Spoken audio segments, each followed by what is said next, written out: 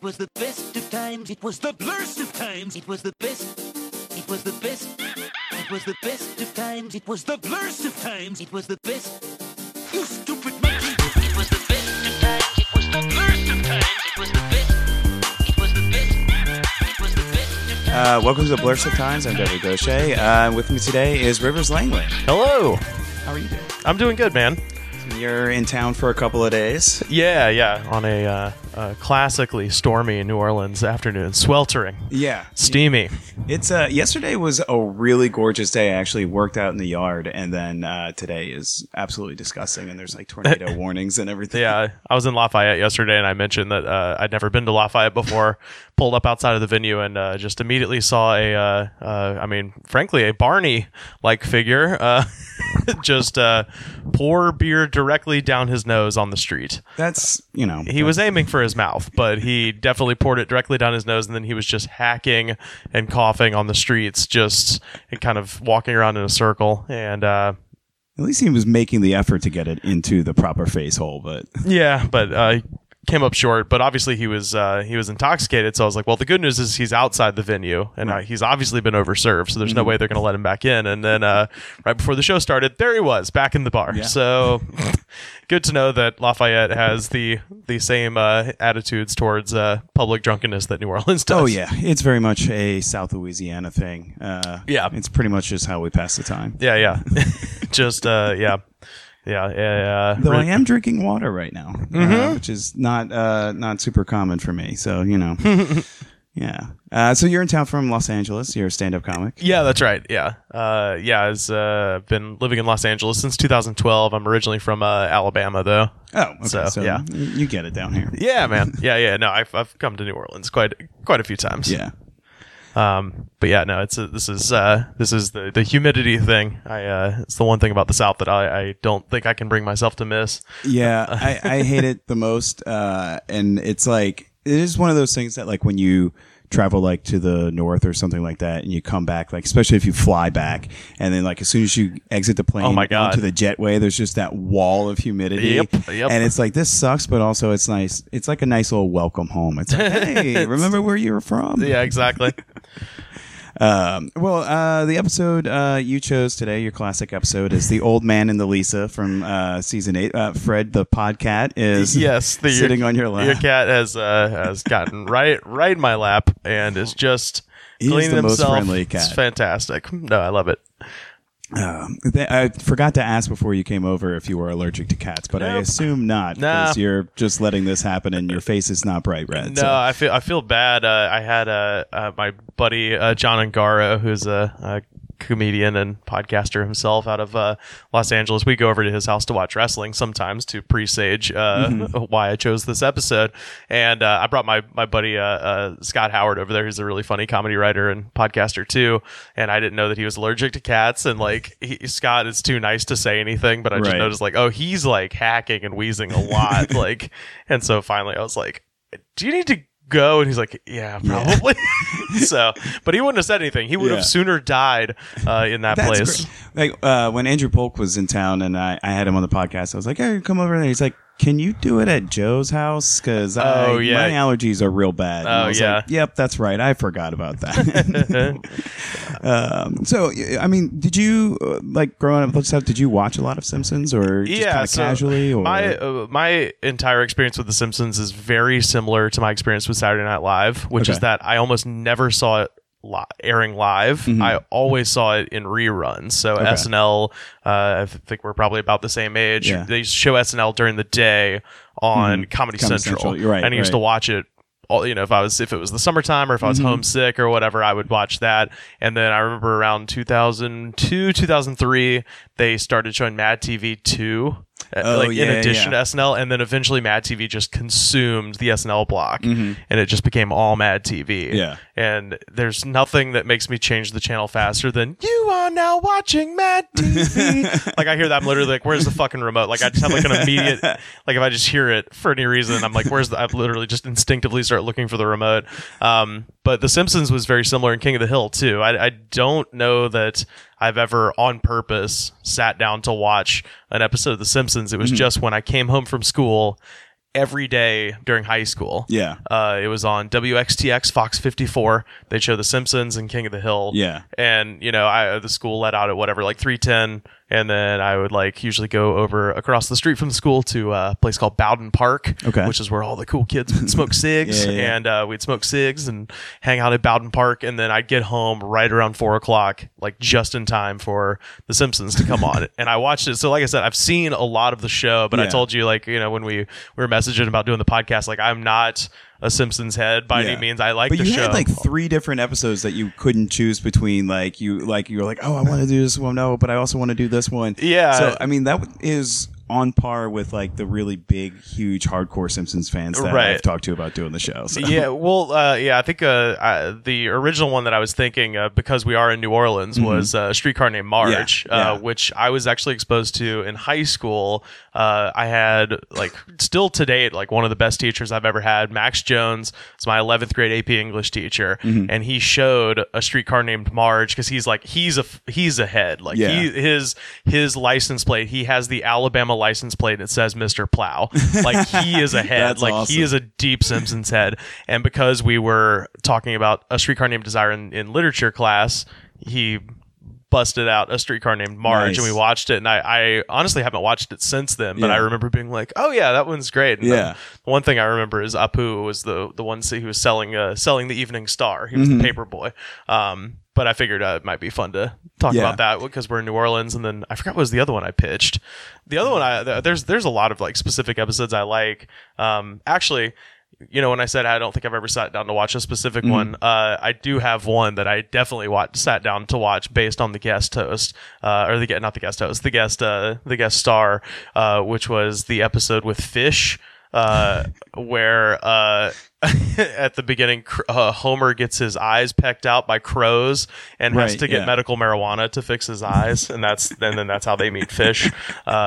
Similarly, I definitely sat down to watch Fish be the musical guest on Saturday Night Live when Al Gore was hosting. Oh wow! If you really want to know what my 2003 was like, I was going to say that that combination right there for me would be maybe I'll watch later. Oh man, the cast was just trash. Then it was Jimmy Fallon was doing his hippie web show sketch with Rachel Dratch, of course, is the funny person on the whole thing.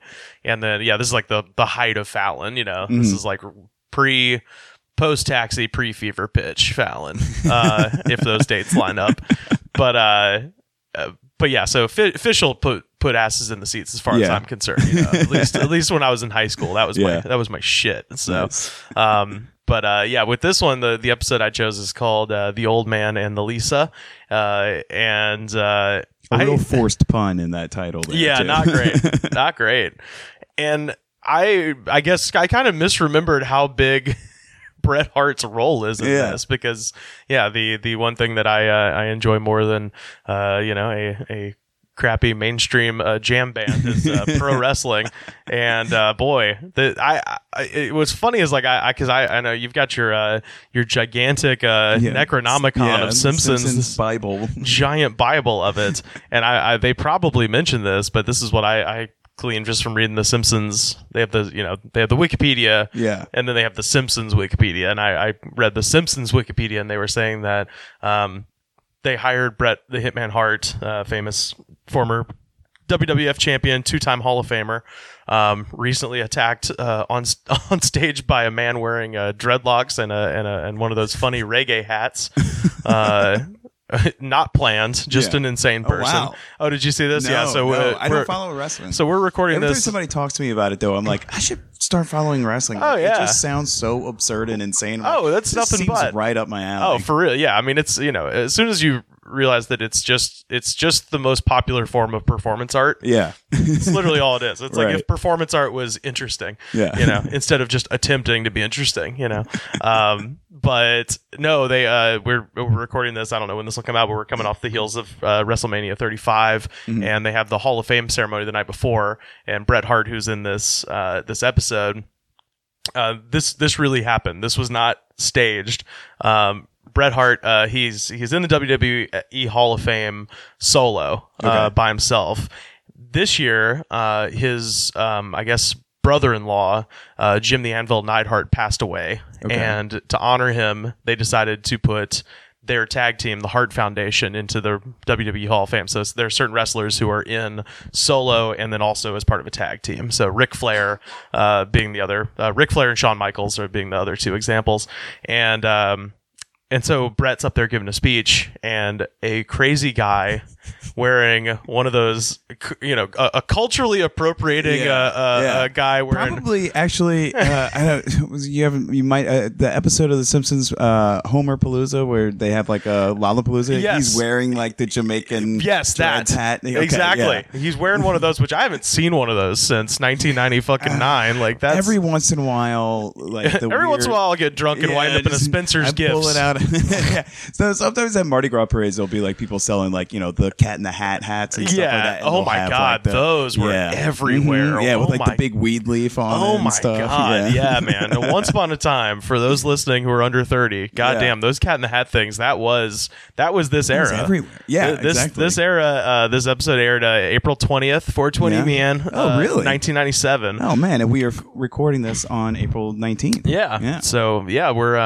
all kinds of synchronicity happening here. But yeah, just to wrap up, basically Bret Hart's on stage giving this speech, and just a crazy guy wearing one of those reggae hats with attached dreadlocks tackled a 61-year-old man and took out him and his niece Natalia, who is a wrestler herself, who could just by herself beat the shit out of this man. Like no one else need be involved, but if you're gonna attack somebody, don't do it when you're surrounded by guys who all they do is play fight, and now you've given them the green light to kick your ass for real. Yeah, like and they're like all very much in shape and strong guys, even if they're not, all scary as shit. They're still like flinging human bodies and stuff around. Like, no, it's like they're all legit aggressive dudes. This is just like a way to get out aggression, like any other sport or dance or what have you. But now you've given the biggest dudes the green light to kick your ass for real. Yeah. And furthermore, Bret the Hitman Hart, if you don't know, in the world of wrestling, like if you are nerdy enough to get, if you were so nerdy that you've gone from watching wrestling your whole life to actually becoming a wrestler, going through the strenuous process of training and learning the business and all that stuff, Bret Hart is your guy. Bret Hart is the, how they talk about the comedian's comedian, Eddie Pepitone or Andy Kindler, somebody who has potentially limited appeal to a mainstream audience, but to someone who knows the business is your guy, your Norm Macdonald, what have you. Right. Bret Hart is Eddie, Andy, and Norm rolled into one for wrestling nerds. And so to attack him specifically is such a terrible idea. Yeah. So he tackles the guy. He's immediately thrown to the ground. Ronda Rousey's husband, Travis, what the fuck is his name? I want to say it's Travis Scott, but he's a rapper. It's Travis something or another. The guy, he's also an MMA fighter that is married to Ronda Rousey. Okay. He immediately hops the banister and just gets in the ring and just starts fucking this man up. So the wrestling guys didn't even have enough time to get over there before a real MMA fighter was in the ring beating the shit out of this guy. Damn. So they pull him out of the ring, and there's a guy, Braun Strowman, who is like a champion, strongman weightlifter guy. Okay. He's in the ring. He's a legit 7 feet tall almost. So he's in there and they're dragging him out. And then there's another guy who's in a tag team called the Revival, Dash Wilder, who straight up punches this guy in the face and knocks him out. So he's already being held back. And then just as an afterthought, Dash Wilder, who's wearing the most badass Hart Foundation jacket I've ever seen. So a fucking nerd, but a nerd who can knock you out with 2 punches, just goes up and while his arms are being held back, just pop, just hits him twice in the face and he just drops. That's it. And it turns out that they've since uncovered all of his social media, and you're like, oh, he was crazy as shit. He was like John Hinckley, nuts, holy shit, tweeting at Vince McMahon every day, just being like, I'll finally make my debut on this day and all this stuff. And you're like, man, it's good that was all he could get away with, because clearly he was fucking insane. God. But yeah, so it would be, like somebody attacking, I was going to say that it's like someone attacking Norm in a room full of comedians, but we're all pussies, so it wouldn't matter. We'd all just be like, wow, that sucks. Yeah, there you go. Heckling Norm. And that's a better example. Yeah. Yeah, just a bad idea. Or sending mean tweets to Norm. Right. It was not well thought out. But yeah, so I picked this episode because I knew that Bret the Hitman Hart was the guest voice, but come to find out, he only has like 2 lines. Yeah. And what I read in the Wikipedia when I was kind of studying up on the episode is that apparently they hired him to be just generic pro wrestler. And it wasn't going to actually be him. No, it was. Oh, okay. They hired him specifically to be like just generic pro wrestler who bought the house. And he apparently was like insistent that like, no, if I'm going to be in this, you put me in the pink trunks. Like I got to be in the black and the pink. It's got to be me. It's got to be me. Right. But it's why his lines are not very Bret Harty, because Bret Hart was never like a real, not like really like a screamy guy necessarily. He would always he was always the guy that would just be like, me and my brother Owen, we're gonna fight and we're gonna do what we could do to make it. He's very Canadian, so he's kind of a very serious, sweet man with virtually no sense of humor about himself or about the industry or anything else. He's just very good in the ring, know. And so he apparently came on, and they ended up sort of agreeing to animate him into the thing because the person who wrote I forgot the name of the guy who wrote the episode, but John Swartzwelder. Yeah, so I think he did not realize how famous Bret Hart was, and then somebody had to give him the 411 of like, you should probably make him look like Bret Hart. And we can advertise this because wrestling was getting huge. So April 20th, 1997.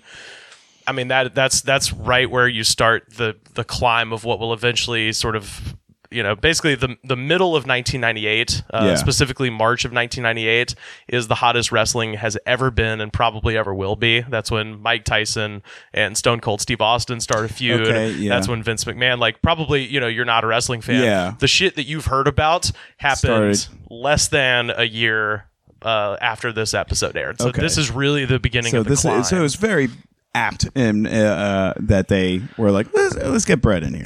I guess, but it's such a weird, because nowadays, and we'll talk about this obviously when we get into the next episode that we did, is like if they get a guest star nowadays, they will have him doing a bunch of stuff, right? Where this one is like it's almost a throwaway, which is like one of the things I kind of miss in the newer episodes is that a lot of times that we get a guest star and they wouldn't always play themselves like he did, right? But like they would, and I kind of like that. But now it's like, they'll get Lady Gaga and she's Lady Gaga, and the whole episode is Fred is on top of the mixer, directly on, to just straight disrespecting your board. He will not sit on anything comfortable. It's like, I don't know what it is. Like if you put a block of wood on a table, he'll sit on the block of wood on the table. Like it's just, I don't understand it. You should get him like a bed of nails or something.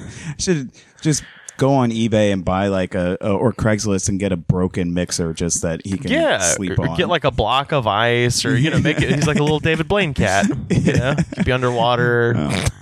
Our sound engineer Fred. I mean, like this. I'm gonna have to get a picture of this just for so you can show it to people on Twitter or whatever. This is amazing. Fred, look at me. Okay, he ain't looking. He doesn't like pictures, but boy, what a fun picture. Fred. Yeah, straight disrespected. There we go. I love that. Oh man, yeah. Definitely pop that one up. Shot. Yeah. It's like, you know what? I found my spot. Yeah.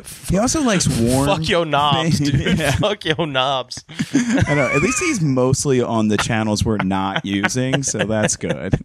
Yeah. This is wow. Yeah, he'll like if the dishwasher's going, he gets on the counter above the dishwasher because it gets warm from the dishwasher. Oh, okay. Like, that makes sense. Yeah. But I'm like, it's not like my house is cold. Yeah. But so when they get a guest star now, they'll like make the whole episode about that guest star.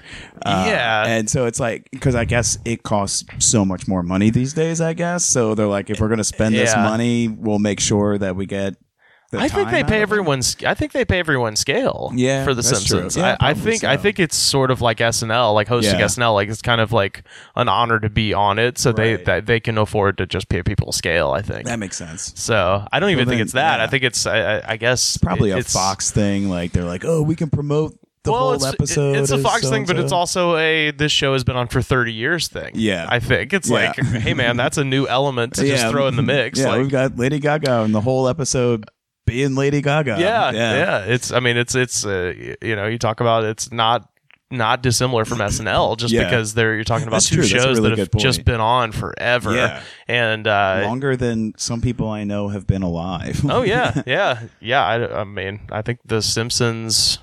When did they debut on Tracy Ullman? Let's see. They debuted on Fox in '89, so Tracy Ullman was probably like a handful of years before that. Yeah, so I think The Simpsons are exactly as old as I am, and then SNL is 12 years. They're like 40 1975 is when SNL starts. Yeah, I was born in '84. Yeah, I was born in '86. Okay. So they both of these shows like damn near predate both of us. Right. And what I think has happened with SNL too is like and actually I can kind of tie this into wrestling a little bit too, is that the newer incarnations of SNL, you can see that they've put such an emphasis on guest stars, right? Alec Baldwin, Robert De Niro, not even when they're hosting, just Melissa McCarthy, just to do a character, or a recurring character, to do a recurring character, which I understand that like in the current climate that we're in as far as comedy goes, it's all about clicks and it's all about short attention span and it's all about this stuff, but you're kind of doing a disservice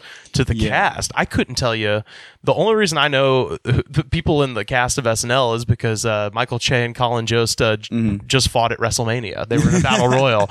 I don't know who the fuck is on that show. I can name them too. A couple. Like I think I watched a clip the other day, and I recognized them, but I can't I just don't keep up anymore. Yeah, well, and I think they're at the expense of their cast. They're not making new stars anymore, which was the knock on WWE for many years, where it was just they always just had John Cena, Undertaker, like all these people that have literally been there for 20 years. Yeah. And you're like, Jesus, dude, wrestling is so good right now.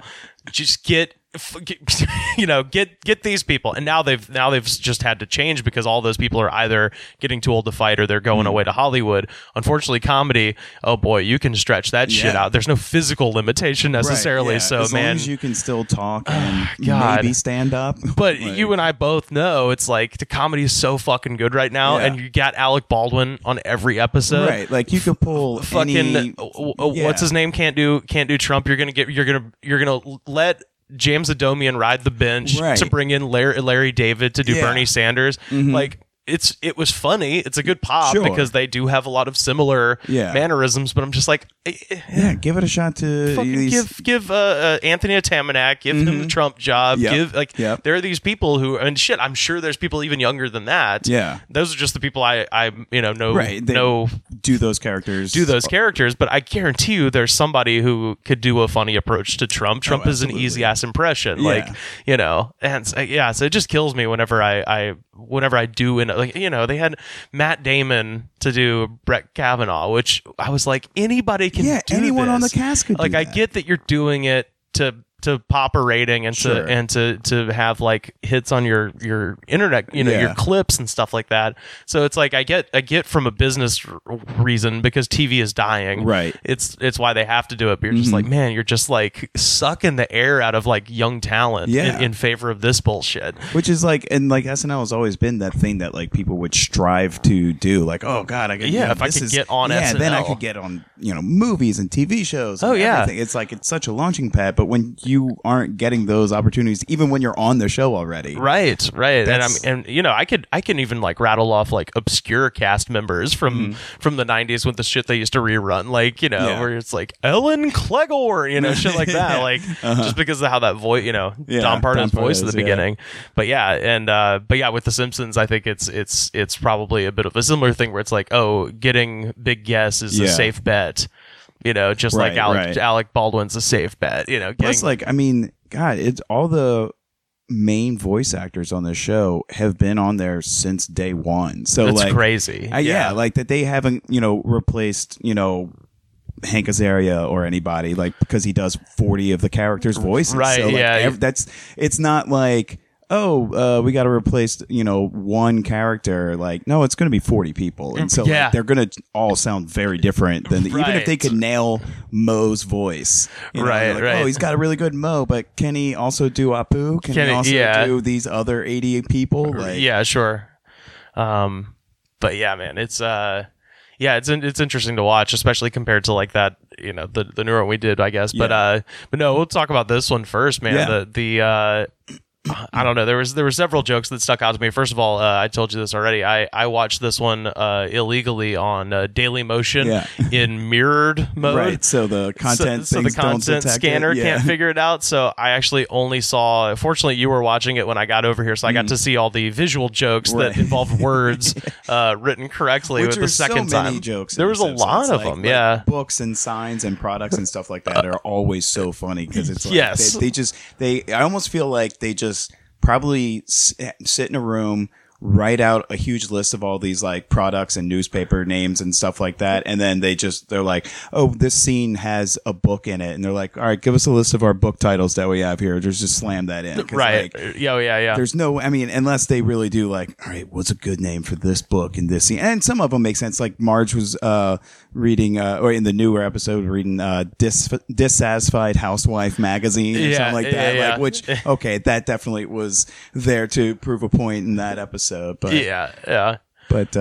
I like at the beginning, Homer and Bart are watching TV, and apparently the movie they're watching on TV is Colonel Dracula Joins the Navy, and they don't show anything from it. They don't even like have dialogue or anything from it. They just like they're like, and now back to, and I just like it's just such a silly joke. It's not even a joke. It's just a string of words that sounds funny together. Right. Yeah, Colonel Dracula Joins the Navy. They actually had cut that out of the great Daily Motion presentation. That might have been the syndicated like when they would just put it on like the WB or whatever. Yeah, it wasn't Super HQ or nothing, but just believe it or not, the French YouTube version of the Simpsons episode was bad. But no, it was it was funny to watch. I don't know. I guess we're gonna kind of go in chronological, but I'll tell you my absolute favorite line when we get to it. Basically, Lisa's really into recycling, and through that, and then the bank forecloses on Mr. Burns because we find out he actually has a lot less money than he thought he did because he hasn't looked at his stocks since the Great Depression. He's like looking at the stock take. That was a great joke from September 29. And he's like, why didn't you tell me? And Smithers is like, because it happened 30 years before I was born. Like, I don't know.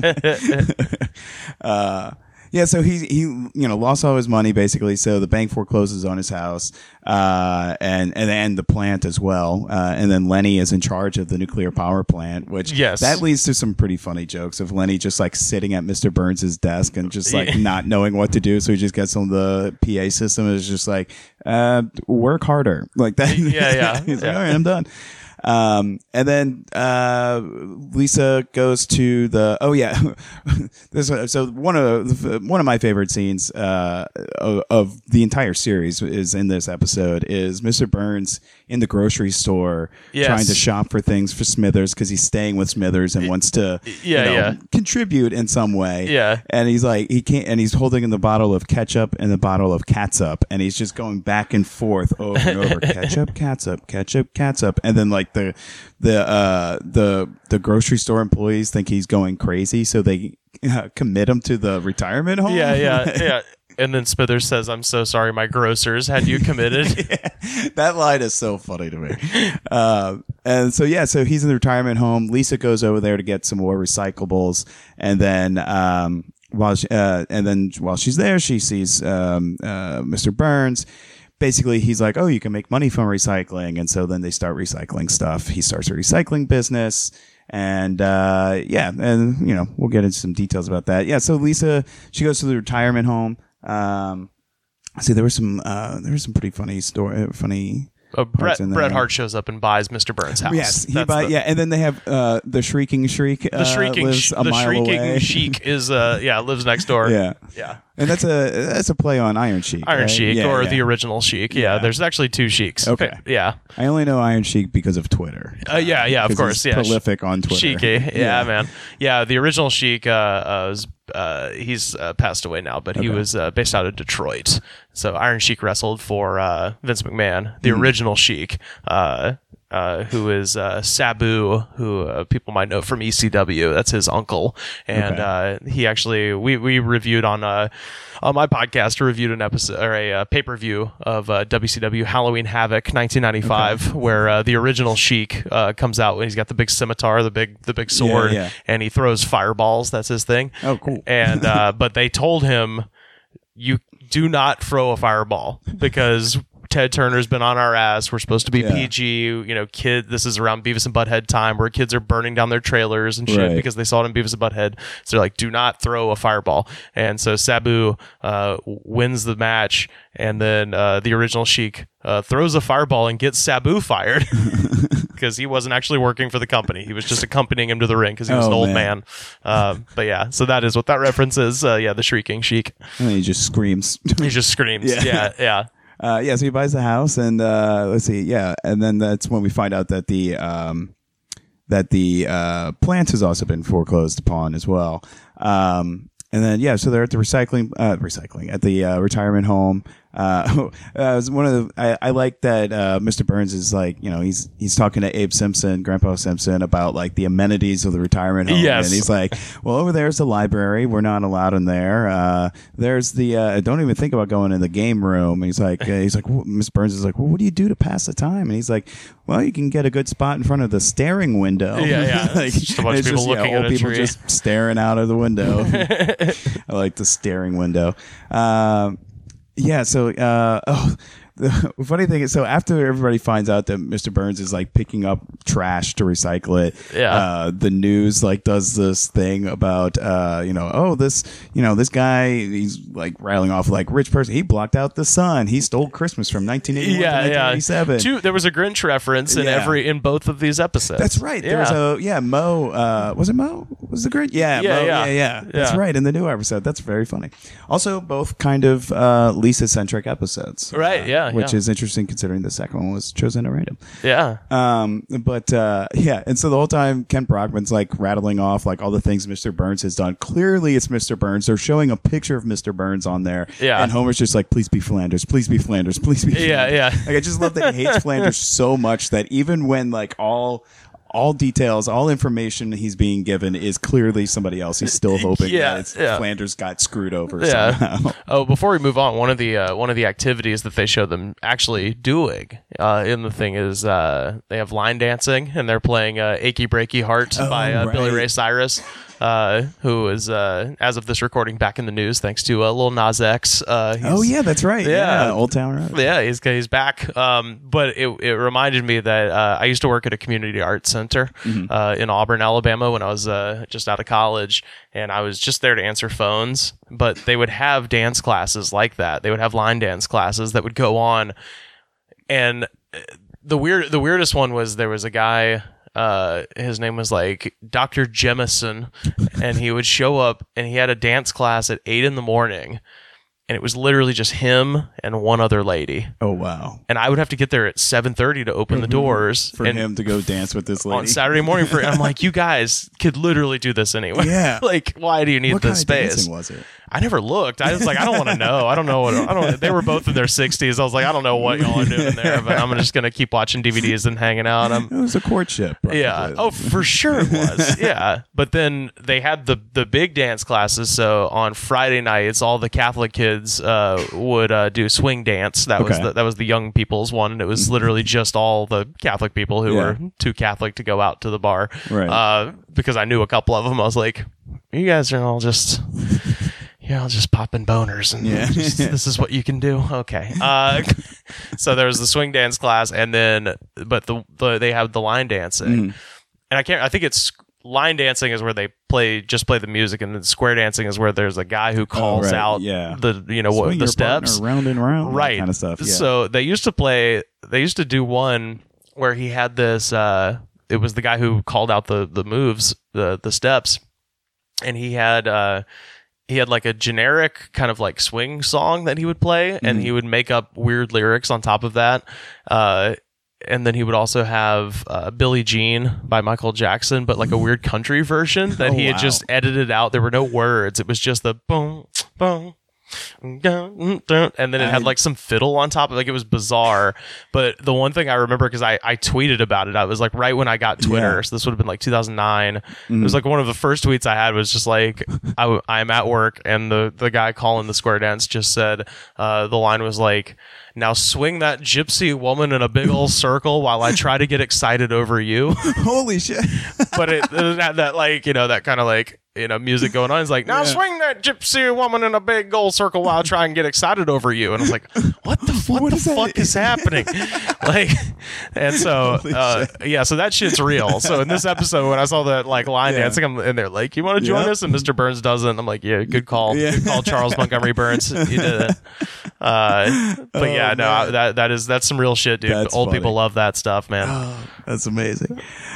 So eventually, Mr. Burns starts his own recycling company, running it out of the retirement home. He's got all the other old people helping him, package and sort all the recycling stuff. And he makes enough money to somehow, through recycling garbage, makes enough money to open up a recycling plant. Yeah. The Little Lisa recycling plant, which has Lisa's face plastered all over it. On the smokestacks, too. On the smokestacks. He's walking through, giving her the tour of it. And, it's like, oh, it's all recycled this. They got recycled liquor bottles as the windows. And then Barney's outside licking the bottles. Well, the best part of that is he opens up the window and he's like, "I told you not to lick my bottles." And he's like, "Yeah, I would, but I woke up this morning and I was like, Barney, you're going to go lick that man's bottle." And he shuts the window as he's talking. So great. That's one of the things, and it's a recurring theme, but it's one of the things that no matter how awful the later episodes are, they're still really good at writing those quick little jokes with the extended cast characters. Oh, yeah. Because they've defined those characters so well right. as just being these little bit characters that they can just, trot them in on any scene and just like, all right, we need a joke here. Here we go. Here's Barney. Yeah. So that's right. So then finds out that Mr. Burns is like, Lisa had shown him that the 6-pack ring holders were getting fish caught in them. So Mr. Burns uses that information, and instead of, making the rings better or break away or something like that, he sews them all together to make a giant net he calls the Omni Net, which catches everything in the ocean, not just garbage, but all of the fish. Yeah, whales, sharks. Whales, And then he processes it again. He's like, no, now the oceans are clean. Almost in this kind of like shining kind of like, no, the oceans are clean now. And then he processes the fish into a slurry, which can be used for oils in cars. It was car oil, insulation for low-income housing, explosives, and then like also dog food or something. Lisa like that. says she's going to be sick, and he offers her a spoonful of slurry. And it's in like basically the same barrels that all of the nuclear waste from the plant are in. Yeah, exactly. Yeah.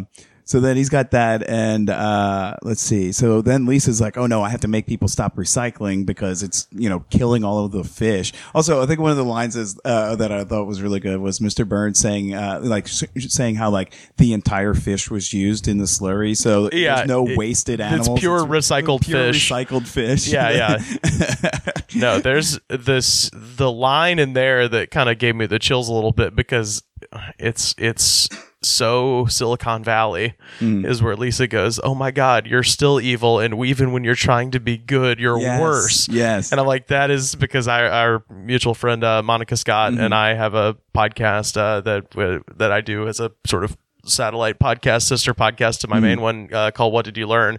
And we just got through talking about Theranos, the Theranos documentary. Yeah. I haven't seen the documentary Oh yet. my God, it's so good. But I want to see it. But it's exactly what he's or what Lisa says. It's just like it's worse when you're trying to be good. Yeah. Like it's like rich people should just be Mr. Burns because at least you can just point at them and be like, "You're a shithead." Yeah. as opposed to, no, we're actually helping. Yeah. You're like, no, you're fucking ruining people's lives. Right. Like, what's his everything? goddamn name? Literally name one. Yeah. Uber, Microsoft, Apple, fucking name one. The fucking, Airbnb. The guy who jacked up the AIDS medicine or whatever. Why can't I think of his name? Martin Shkreli. Shkreli, yeah. Well, he is Montgomery Burns though. Yeah. He's just like a straight up heel. That's true. Yeah. Yeah. No, it's every other company that does that. Like, He's we're disrupting. It's like fucking but Purdue now you've Pharma, got fucking contract workers who are Pfizer. not paying. They all do that Yeah. shit. But he was I respect him more because at least he's like, yeah, I'm a shithead and I'm gonna let you know I'm a shithead because I'm gonna buy $1 million Wu-Tang album and fuck you. Like, instead of like, Amazon be like, oh no, like you can do Amazon Smile and 10% goes to the charity of your choice. Yeah, like, exactly. Why don't you pay your wages to employees? Why don't you living wages? Yeah, exactly. Let them unionize and pay them what you should. And while you're at it, just shut down the suicide net factories that you fucking buy from your Kindles from, you fucking pieces of shit. Like, no, I'd so much rather like, and again, it goes back to the wrestling thing, but it's like if you're gonna be a heel, daddy, be a fucking heel. Yeah, be upfront about it. Fucking be, be the $1 million man, Ted DiBiase. Like Mr. Burns running a nuclear power plant. There's no like, well, maybe he's good. He's a shithead. It's like, a recycling plant. Well, maybe he's not so bad. I mean, even Lisa says, no, he's changed, and the family's like, he's poor, but he's not different. Yeah, like he's still the same asshole. Well, it's that same shit. It's like, everybody uses Venmo now, and we all hate PayPal because the PayPal people are evil. Right. It's the same goddamn thing. Right. Yeah, it's the exact same thing. It's the same people. Yeah, they bought Venmo. They just bought Venmo. So now we're all like, oh, it's better. You're like, no, it's the same. Yeah, then eventually we're gonna all move over to Cash App, and then they're gonna buy Cash App. Yeah, and they're just gonna use your bank's app or whatever. Yeah, and it's like, well, at least we know banks are evil. So totally. It's like, I'll use the Chase app. That's fine because I know they're horrible. Yeah, I don't have to be discouraged. And it's funny that this is now a 23-year-old episode, and it's still, you're just like, it just sent a shiver up my spine, frankly, because to be completely honest, I'd forgotten the plot of this episode. I just literally like, oh yeah, the one with Bret Hart. Like, and I had forgotten that he only has 2 lines, and then the rest of the episode is like a perfect critique of like the shit that I live in Los Angeles all the time. Yeah, and anytime, you're in the thick of it. And I work in the tech industry, and I've worked like with Silicon startups Valley, and stuff like that. And it's like, I know. It's all over LA. It's just like, for every time you take an Uber, we're gonna contribute 10 cents to stop homelessness. I'm like, how about you just give us your ill-gotten gains, you pieces of shit. You have $1 billion. You should be so lucky that we don't cut your fucking heads off and burn your houses down. You give us the $1 billion now and we don't kill you. How about that? Buy guillotines on Amazon? I mean, that would be so poetic. Yes. And if not guillotines, then just like one of those big ass cigar cutters. Something. But it's funny to watch this now because it's just like, wow, it's worse now. Actually, it's the same. It's the same now. And then just for a fun nerdy joke, I see he's on the cover there. I did like that the recycling center was called Uriah's Heap, a reference to the proto prog rock band from the 70s, 60s, and 70s. So Lisa finds out about this evil plan that Mr. Burns is doing with killing the fish. So she's like running up and down the street trying to get people to stop recycling, and like everybody's just like, I'm sure very it's Twilight Zone. I was like, I know it's referencing something, and I can't put my finger on it. It's supposed to be Twilight Zone. Yeah, just a very robotic zombie-like. But reaction. You told us it was good. Yeah. And then, so eventually Burns sells the recycling plant for $120 million. And, Lisa is, and it's set up earlier when Burns makes his first $1, he gives Lisa a dime because, as his advisor, she's entitled to 10%. So when he sells the place for $120 million, he gives her a check for $12 million. She tears it up based on principle because of the fish, and it would be ill-gotten money, which, I can't say I would have done the same. No. Like, even though, like, I would be like, yeah, principle wise, this is terrible, but at least you're taking $12 million from an evil person who's just going to use all his other $108 million on evil shit. So at least he has less. And your family really needs it. I mean, even though they live in like a super huge, nice house. And Homer barely has to work, but they somehow pay bills, except for when the plot requires them to be poor. But. I'll pose this question too, because I am interested in hearing what everybody has to say. Have you watched the Firefest documentary? Yes. Okay, I've seen both of them. The Theranos documentary and the Firefest documentary, there is this thing that happens that I am starting to develop a theory that the more money you have, the more credulous you become. Okay. So like the Firefest thing, you look at that Billy Mitchell guy, and you and I aren't in any big socioeconomic bracket at all, so we can see him. I'm behind on my mortgage. You're just like, this guy seems like a fucking crook, and I wouldn't give him a goddamn dime. Right? Yeah. And you think you're like, oh, hindsight's 20/20, but like, no, I would not. Yeah. He has the eyes of a shark. He has no, and like just I mean, first of all, I'm not a huge music festival person anyway. Right. But let's say I was. Well, his other business, Magnesis, where he's like, oh, I have a metal credit card. It who cares? I was like, okay. I mean, like on paper, I was like, it kind of like, oh, like the perks or whatever. But then it was like, access to an exclusive club to hang out with other members. It's like, that's stupid. Yeah, like, that's very stupid. Why would anyone pay for that? Yeah. And the metal card. I was like, no one needs a metal card. Why is this happening, right? Yeah. And then with the Firefest thing, Theranos was the exact same thing. The list of people that she got to invest in it was like Bill Clinton, Henry Kissinger, fucking like just all these huge names in like politics, and then like just classic like Silicon Valley VC type guys. And I'm now literally thinking, the richer you are, the stupider you become. And you're just like, because the whole thing with the Theranos is like, it's this woman who is dressing like Steve Jobs, very clearly trying to do a Steve Jobs impression, and so she's talking like Yoda.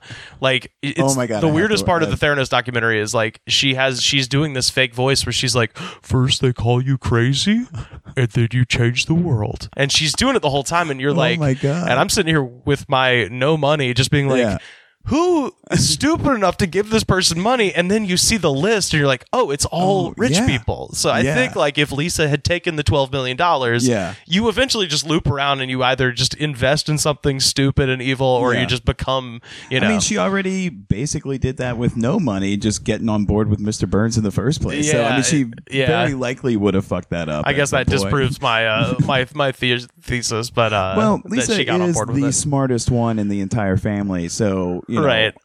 There's but also still... the most innocent in a way, because she's the most like trusting and moral character. So so it's from an honest place. Whereas I think once you have a bunch of money, you're like, oh, this guy seems like a shithead. I'm a shithead. I'm gonna give him a bunch of my money. And then when they steal all your money, you're like, he's making me feel stupid if I don't do this. So wait, she invented a box made of magic and it didn't work. That's it, man. Just that whole thing is insane.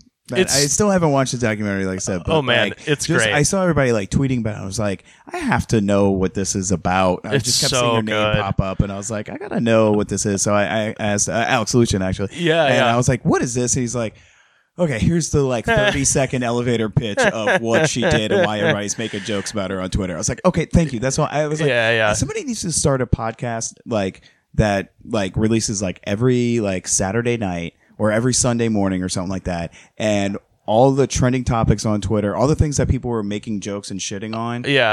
I just want to get like a 30-second synopsis of why it happened, so I don't have to like try to dive through Google News or whatever and try to figure it out, because I just don't always know what the hell's going on. Like sometimes I know I see it organically happen because I'm on Twitter like 24 hours a day, but sometimes it's just like, wait, I'm not in that. I don't know. It's somehow I'm not. That's out of my purview somehow. That's kind of what you're describing would be like a more kind of reactive reply all. Like his reply all does that, but it takes a few weeks. Like I didn't, I like did up first, but for Twitter trending topics. Oh man, we should. Actually, it would be. Let's delete this and start over. So fuck the Simpsons podcast. We're gonna do this one. No, that's a good idea, but it would, I think, start to rot your soul. Yeah, you would need like a team. That like you'd need a team, but also, oh my God, by the end of it, you would just be like, I don't. okay, Ariana Grande did something. I don't care. Yeah, who cares? That starts to rot away at your very soul. But so Homer obviously wanted Lisa to take the money, and she tears up the check. 4 simultaneous heart attacks when she ripped the check.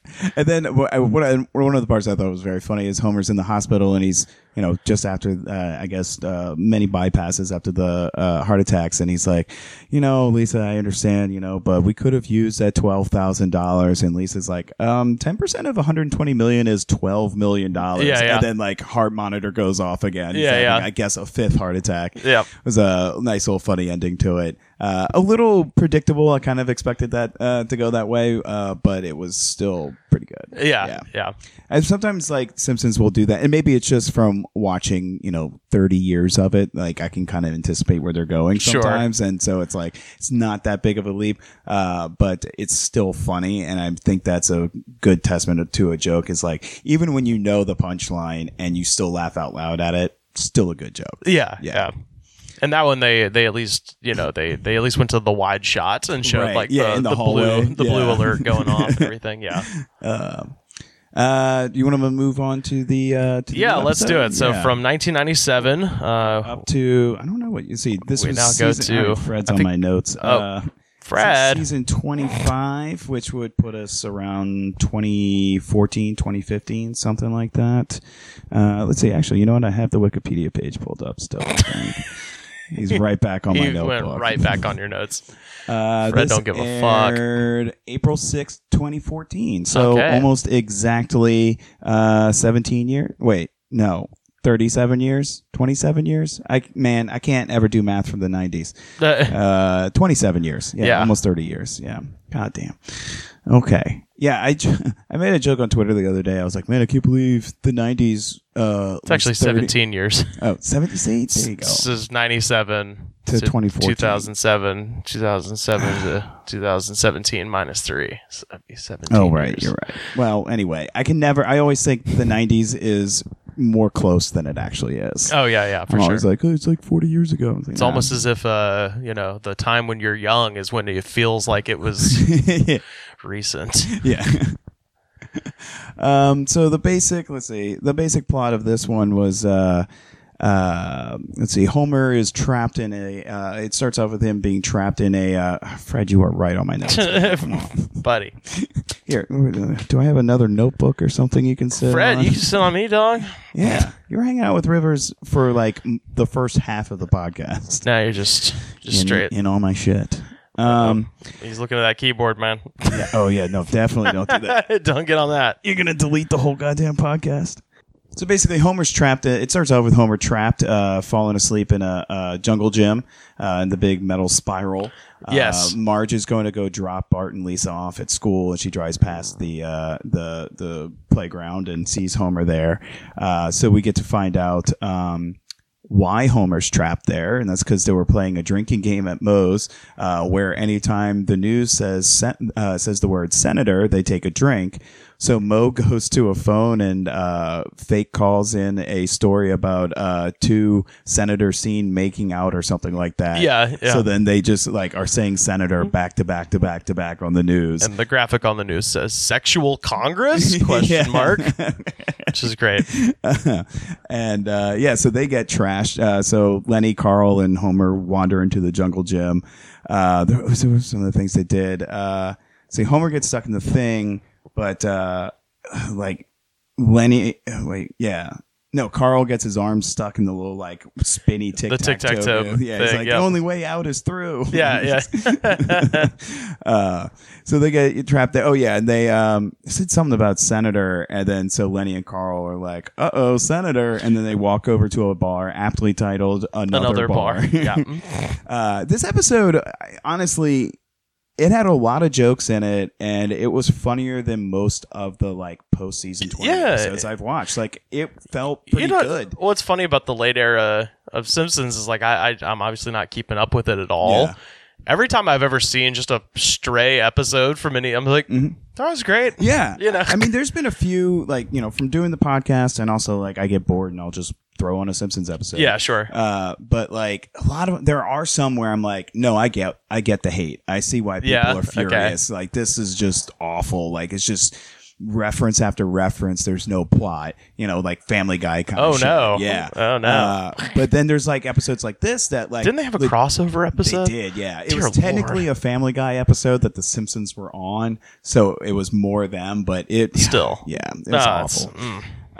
But this one actually had a lot of good jokes in it, and it also had some heart in it too. Like there was which is the thing that the later episodes I felt started losing out, was just like any sort of emotional connection with the audience or between the characters, which is kind of a Family Guy thing, right? Exactly. Yeah. So after Homer gets so Bart's late to school because of this incident with Homer being trapped in the playground. So Skinner's like, oh, they've been late enough times now where I can use corporal punishment now legally on you for being tardy so this many times. So Bart runs away. And when Bart's running away, he hides in his treehouse to hide from Skinner. And then Snake, the local criminal, is also hiding in there, hiding from the cops. So they're both kind of, what's the word I'm looking for? On the lam. Yeah. In a way. And so not the principal, Chief Wiggum shows up, asks Bart for some information on if he saw Snake. Bart lies about where he was going, and so Snake starts stealing stuff for Bart as a thank you. Yeah. The first thing being a play stadium floor. Yeah.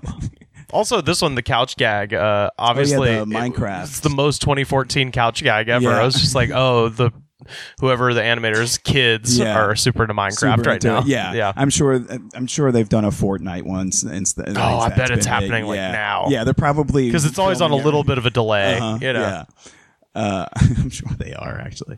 But in the midst of all that plot there, the main plot of the episode is that Lisa meets this little fat kid who is trying to become a competitive eater, voiced by Zach Galifianakis. Yeah.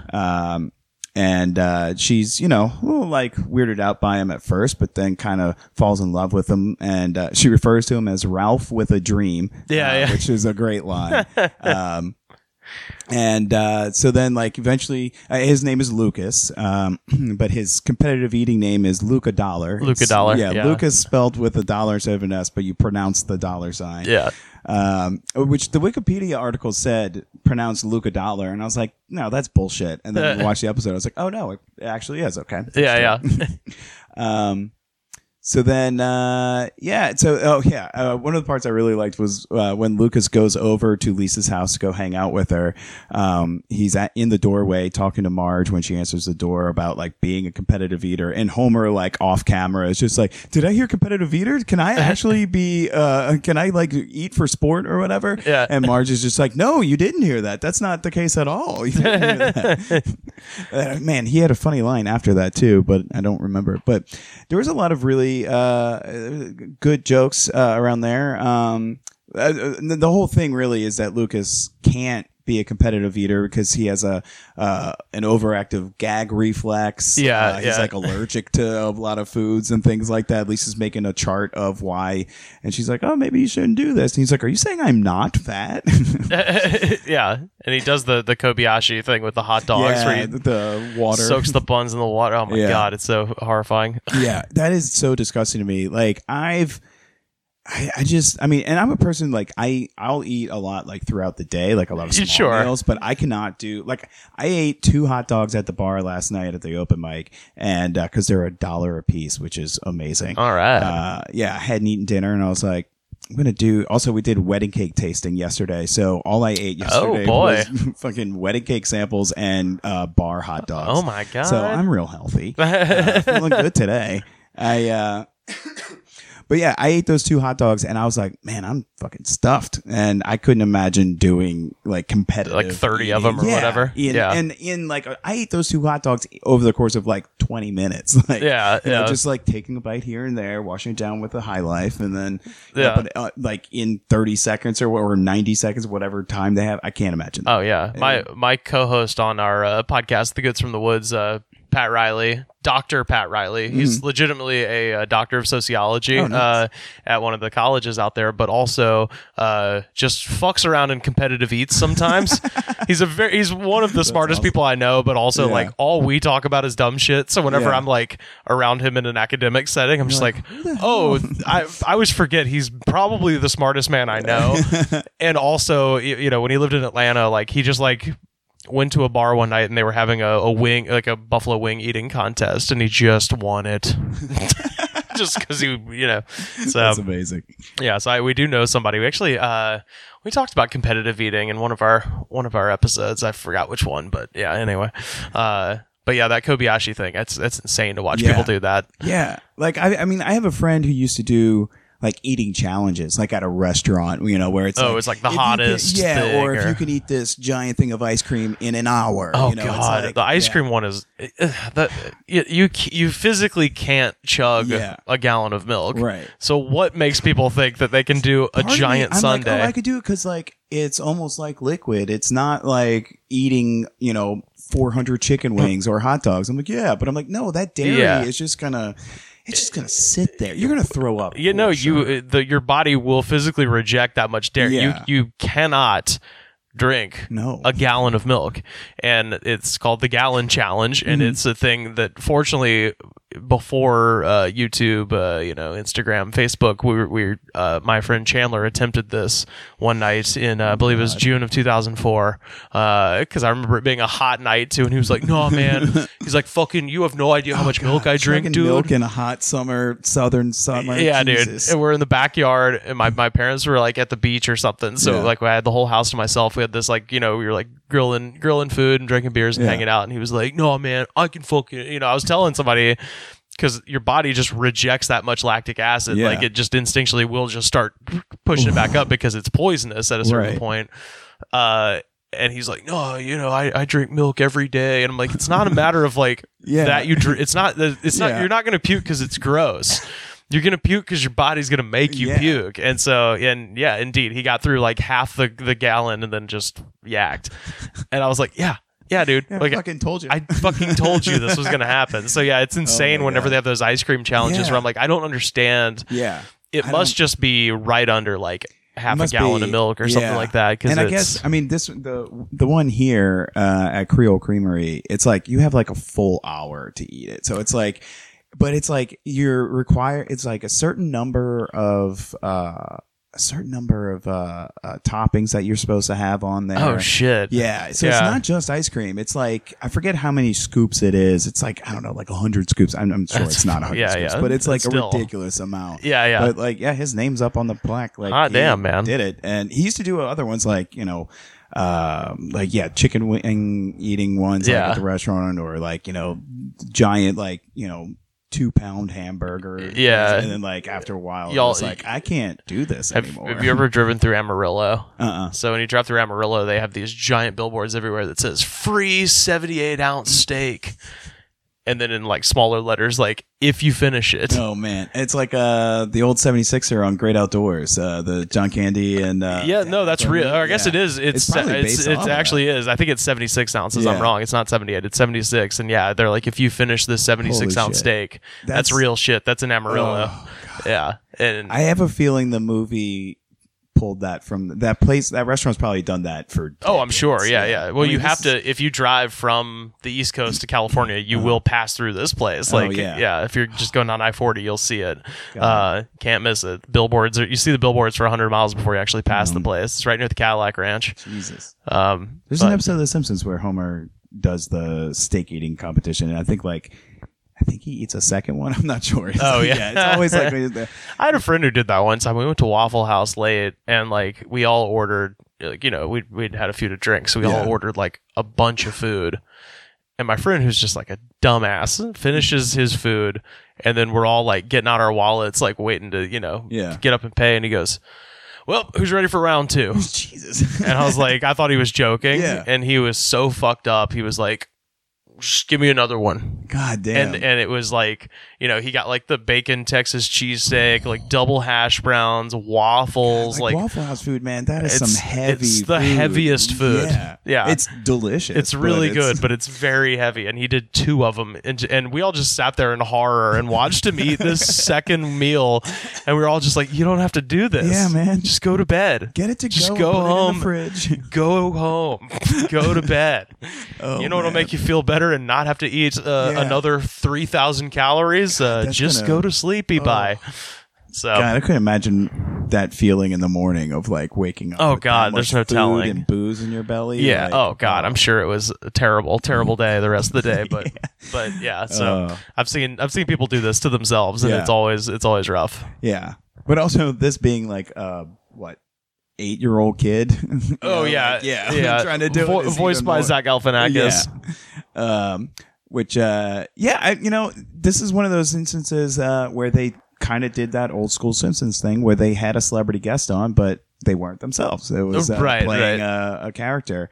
There was a good heartfelt moment between Homer and Marge towards the end. I don't remember it exactly. I just wrote down more heart, and I didn't write down the actual thing that happened that we just watched an hour ago. But, it was because that's right. One of the other stories is that Homer goes to dinner with Lisa because Marge is so worried that Zach Galifianakis' character is like so horrible and so similar to Homer. Yeah. That she doesn't want Lisa to end up with a guy like Homer. And then Homer gets offended when Marge basically says that to him. She's like, what? Being me is bad? And so she wants him to take Lisa out on a little dinner date, just the 2 of them. But he has to be like a gentleman and, all this stuff. And so he does it. And then there's this moment where Marge shows up and she's at the restaurant and it's just like, I was so wrong. I'm so sorry. Like, I am stuck with you, but I'm stuck with you. And I was like, oh, it's a little cheesy, but it's really sweet. That's classic sort of Simpsons. Exactly. Yeah. And that was one of the things that I really liked about it. I was like, this kind of almost feels like, and I don't know who wrote this episode. It'd be amazing if they pulled like some older writer back on it. Carolyn O'Mine. I don't know. She's only done, she's done, I don't know, maybe about 20 Simpsons episodes. She didn't start till 2000 though. So, a lot of the Treehouse of Horror episodes. Oh, okay. So that's good. One of my favorite parts was, I think it's the last line of the episode, when Homer, they're in the restaurant and the waiter's speaking with this shitty French accent the whole time, and Homer calls him Frenchie, and he's like, I'm not French, I'm just pissy. Yeah. Which was good. Yeah. That scene when Homer's in Moe's trying to call Lisa to ask her out to dinner, and Lenny and Carl are acting like high school boys, like the girl like actually out. Right. That was very fun. It was funny. It was like they went just deep enough before it got creepy. Right. But it was just like being silly and not. Doesn't like, Homer say, I'm a friend of Bart's? Yeah. Or like, I know your brother. Oh, I know your brother, like Bart. Yeah, a friend of your like brothers or something like that. Yeah, that was really funny. Yeah, that could have gone a little bit either on too long or deeper and gotten real uncomfortable, like making like incest kind of stuff. But it was like, no, it's funny. Like, he hasn't asked a girl out on a date in decades. It's funny. Right. It's a real joke. Any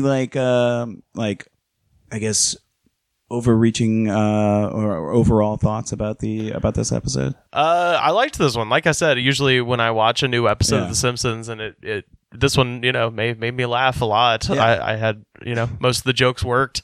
Whenever I see a new episode of The Simpsons, my thought that I come away with is like, I should be watching this show. Yeah. I guess I just haven't run into what you've run into, which is like, to be disappointed. You start going through all 700 episodes. Jesus, you're going to come across some shitty ones. Yeah. But we watched it together and like we both were out loud laughing at jokes. Yeah, and, there was good jokes. Often, not just like, oh, that was good, or just not just like the exhaling through the nostrils. Like, I see what they did there. But, no, legitimately laugh out loud jokes. I would say this is probably my favorite post-season 20 episode I've watched so far. Okay. It's actually really good. Nice. Yeah. And like I said, randomly when is chosen, season 20? What year? Season 20 was, let's see, if 25 was 2014. So like 2007-ish. Oh, okay. Gotcha. Yeah, sometime around that. I remember when it happened because that was when they went HD and went 16 by 9. Oh, okay. So actually, I think it was like in the middle of season 20 that they did that, which was a weird thing. But they made it a whole big like, oh, the Simpsons are going HD. I'm like, it's a cartoon. I mean, like, right. How much Who gives a shit? Yeah, it's fine. But at least now, like. That's the one thing I will say is nice about the FX app when you're streaming The Simpsons is that the classic episodes, you have the option of watching in 16 by 9 or the original 4:3, which is nice. So you don't get it cropped out with missing, Yeah. Sometimes because like we talked about, like The Simpsons, they visual jokes with like signs and books and stuff like that. There's so much of it. If those get cropped out, like you miss a joke, Right. And it's like, no, don't rob me of it. Yeah. I would say, on a 1 to 10 scale, this was like a 7-8 episode. Yeah, sure. It hit all the bullet points for me. Good jokes. Characters were the characters that they've always been. And it had a little bit of heart and emotion in it. So, I got to say, I think and this is probably a symptom of having done comedy for a little while now, of just like, I have the lowest bar for comedy. I'm like, if it makes me laugh, then I'm like, stamp of approval. It's good. Yeah. Yeah. So. I was talking to somebody about that the other day. Or no, I was talking yesterday about how, like, now that I'm getting older, like I'm in my mid-30s, like things that shouldn't make me angry, but I'm also finding I'm liking things that I normally never would have liked. And because I'm just like, well, I was entertained, I paid attention for a little bit and I didn't hate it. And that was good enough for me. Like, that's fine. I see. It didn't directly offend me in any way. So I'm okay with it. See, I've got this bad problem now of like, I'll go like for movies, especially if they get on Rotten Tomatoes, if something is like above like 90, I'll have, you got to go see it. Yeah. And if something is below 20, I'm like, well, I gotta go see it. Yeah. Like, what the fuck? Exactly. Why is this worse than something that was 40? Right. Like that middle section I could care less about. Right. That's just gonna be some boring shit. Right. Whatever. But something comes out like Serenity and it has a 2%. You're like, what happened? I'm gonna have to see what this is. Did you see that one? No. Oh my God. All right. I'm not telling you shit about the plot. Okay. All I'm gonna say, I'm gonna tell you what my friend Emily Faye said about it. She said it would be like watching It's a Wonderful Life if at the end everyone was robots. Oh, hell yeah. It's that kind of plot twist. It's Matthew McConaughey, Jason Clarke, and Anne Hathaway. I'm writing Serenity down. And Matthew McConaughey and shit, what's his name? I don't want to call him Digimon because that's the Pokemon ripoff, but Digimon Hansu, the actor, that's who's in the movie, and it's fucking hilarious. It had this really low rating and you watch it and it's so surreal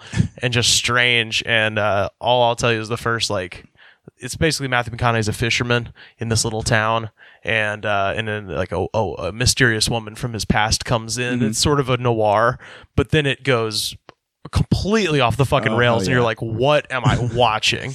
It's so insane. It feels like you're watching one kind of movie and then all of a sudden the rug gets pulled up. Yes, very much so. And that McConaughey is outstanding. The funniest part is somebody's just like, you ought to name that fish, and he goes, it's got a name. His name's Justice. Because he's after this one specific fish. So perfect. It's got a name. His name's Justice. It's one of those movies that you watch it. It's very similar to like all of Adam Sandler's output post 2004 or whatever, where it's like, oh, this was pitched to you as a vacation, where you're just gonna be, oh wow, it just happens to be in Hawaii, just happens to be in the most gorgeous island, beautiful location, so it's worth a watch. But that's my problem now, as far as what you were saying, like God, enjoying 2%? Stuff, 2% it got on, I think it's up to like 16 or something, but when it first came out it was like 2%.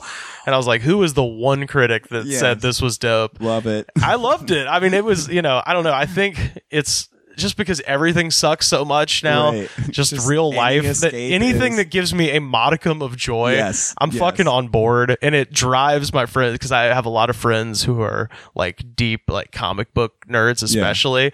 And those Marvel movies, I love them. Yeah. I'll go watch them. Yeah. And everybody's mad about them. They're like, it's like a fucking TV show. It advances the plot this far, and they're just tricking people into seeing more. I'm like, they got some good jokes. Yeah. Iron Man's cool. Like Ant-Man, fucking Ant-Man was Ant-Man. fucking hilarious. It was so much fun. Like, 'cause I'm not a huge superhero guy, but like, I'll watch like the big ones when they come out every so often. But I was like, Paul Rudd as a superhero. It was great. See how this works. I was like, this fucking rules. It's great. Oh man, the hottest take I had all year was I liked Venom a lot, and I have not seen Venom. People were fucking furious. Like I was at an open mic with a bunch of other comics, just being like, "Hey man, it was funny," and they're like, "He's not supposed to be funny," and I was like, well, "He was. He made me laugh." Yeah, I had a good time. I liked the part where Tom Hardy couldn't settle on an accent, so he just had all of them. He's literally every man. He had every American accent in that movie except for a southern one. Like at some point he was from Philly. He had like New York stuff. He had Boston stuff. He had like California surfing accent at one point. I was like, oh, this is outstanding. I'm just gonna watch every movie you mentioned. I'm telling you, dude. Yeah, Venom and Serenity. Start there. If you're listening to this and you see Venom and Serenity, please don't be pissed at me. Just know I'm sick in the head and I kind of liked both of these movies.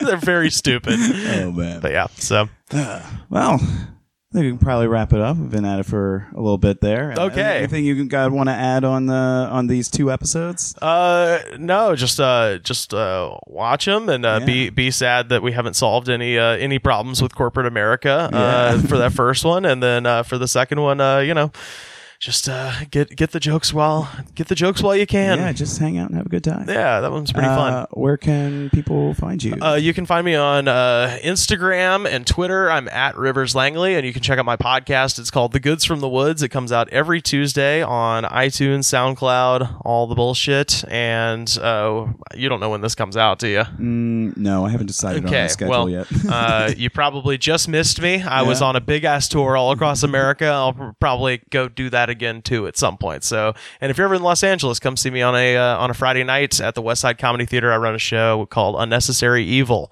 So come see that if you're in LA. Hell yeah. And that's it. That's good. Well, thanks for doing the podcast. Yeah, man. thank you so much for having me, man. This was a lot great. of fun.